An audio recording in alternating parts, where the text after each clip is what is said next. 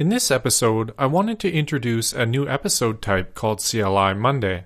The idea being that we'll review useful command line utilities every Monday. Today we're going to review the head, tail, and word count commands.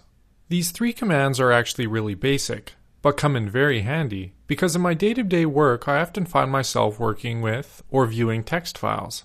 To highlight why these commands are useful, I searched online for a sample log file, and NASA is nice enough to publish some.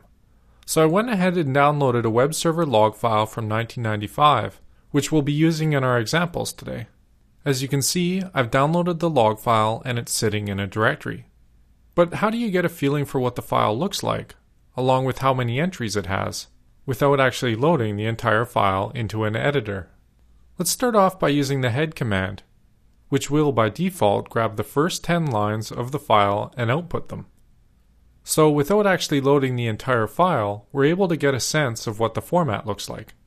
Next, the WC or word count command will give us a count of the lines in a file. I should mention that I almost always use the word count command with the -L switch, so that the count is based off the number of lines in a file. Finally, the tail command functions in a similar manner to the head command, except that by default it looks at the last 10 lines of a file. So based off these three commands, we now know what the file looks like, that it spans from July 1st, 95 till July 28th, 1995. And the word count tells us that there are roughly 1.8 million rows. I highly recommend checking out the manual pages for these commands, as there are other switches you can use to alter their default behavior.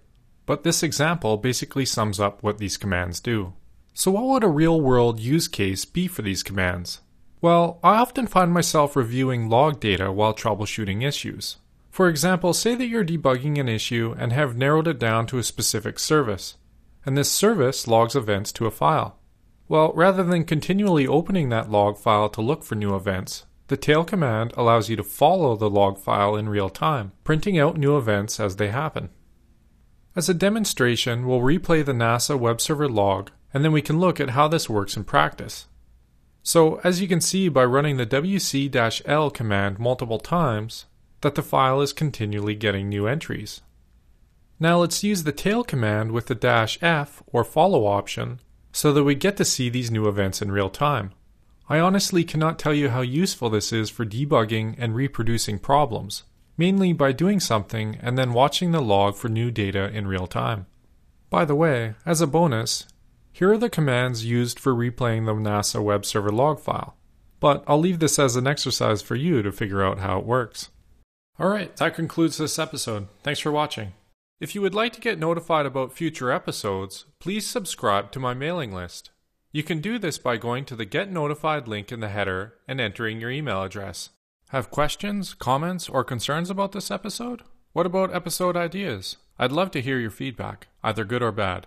Shoot me an email, justin@sysadmincasts.com.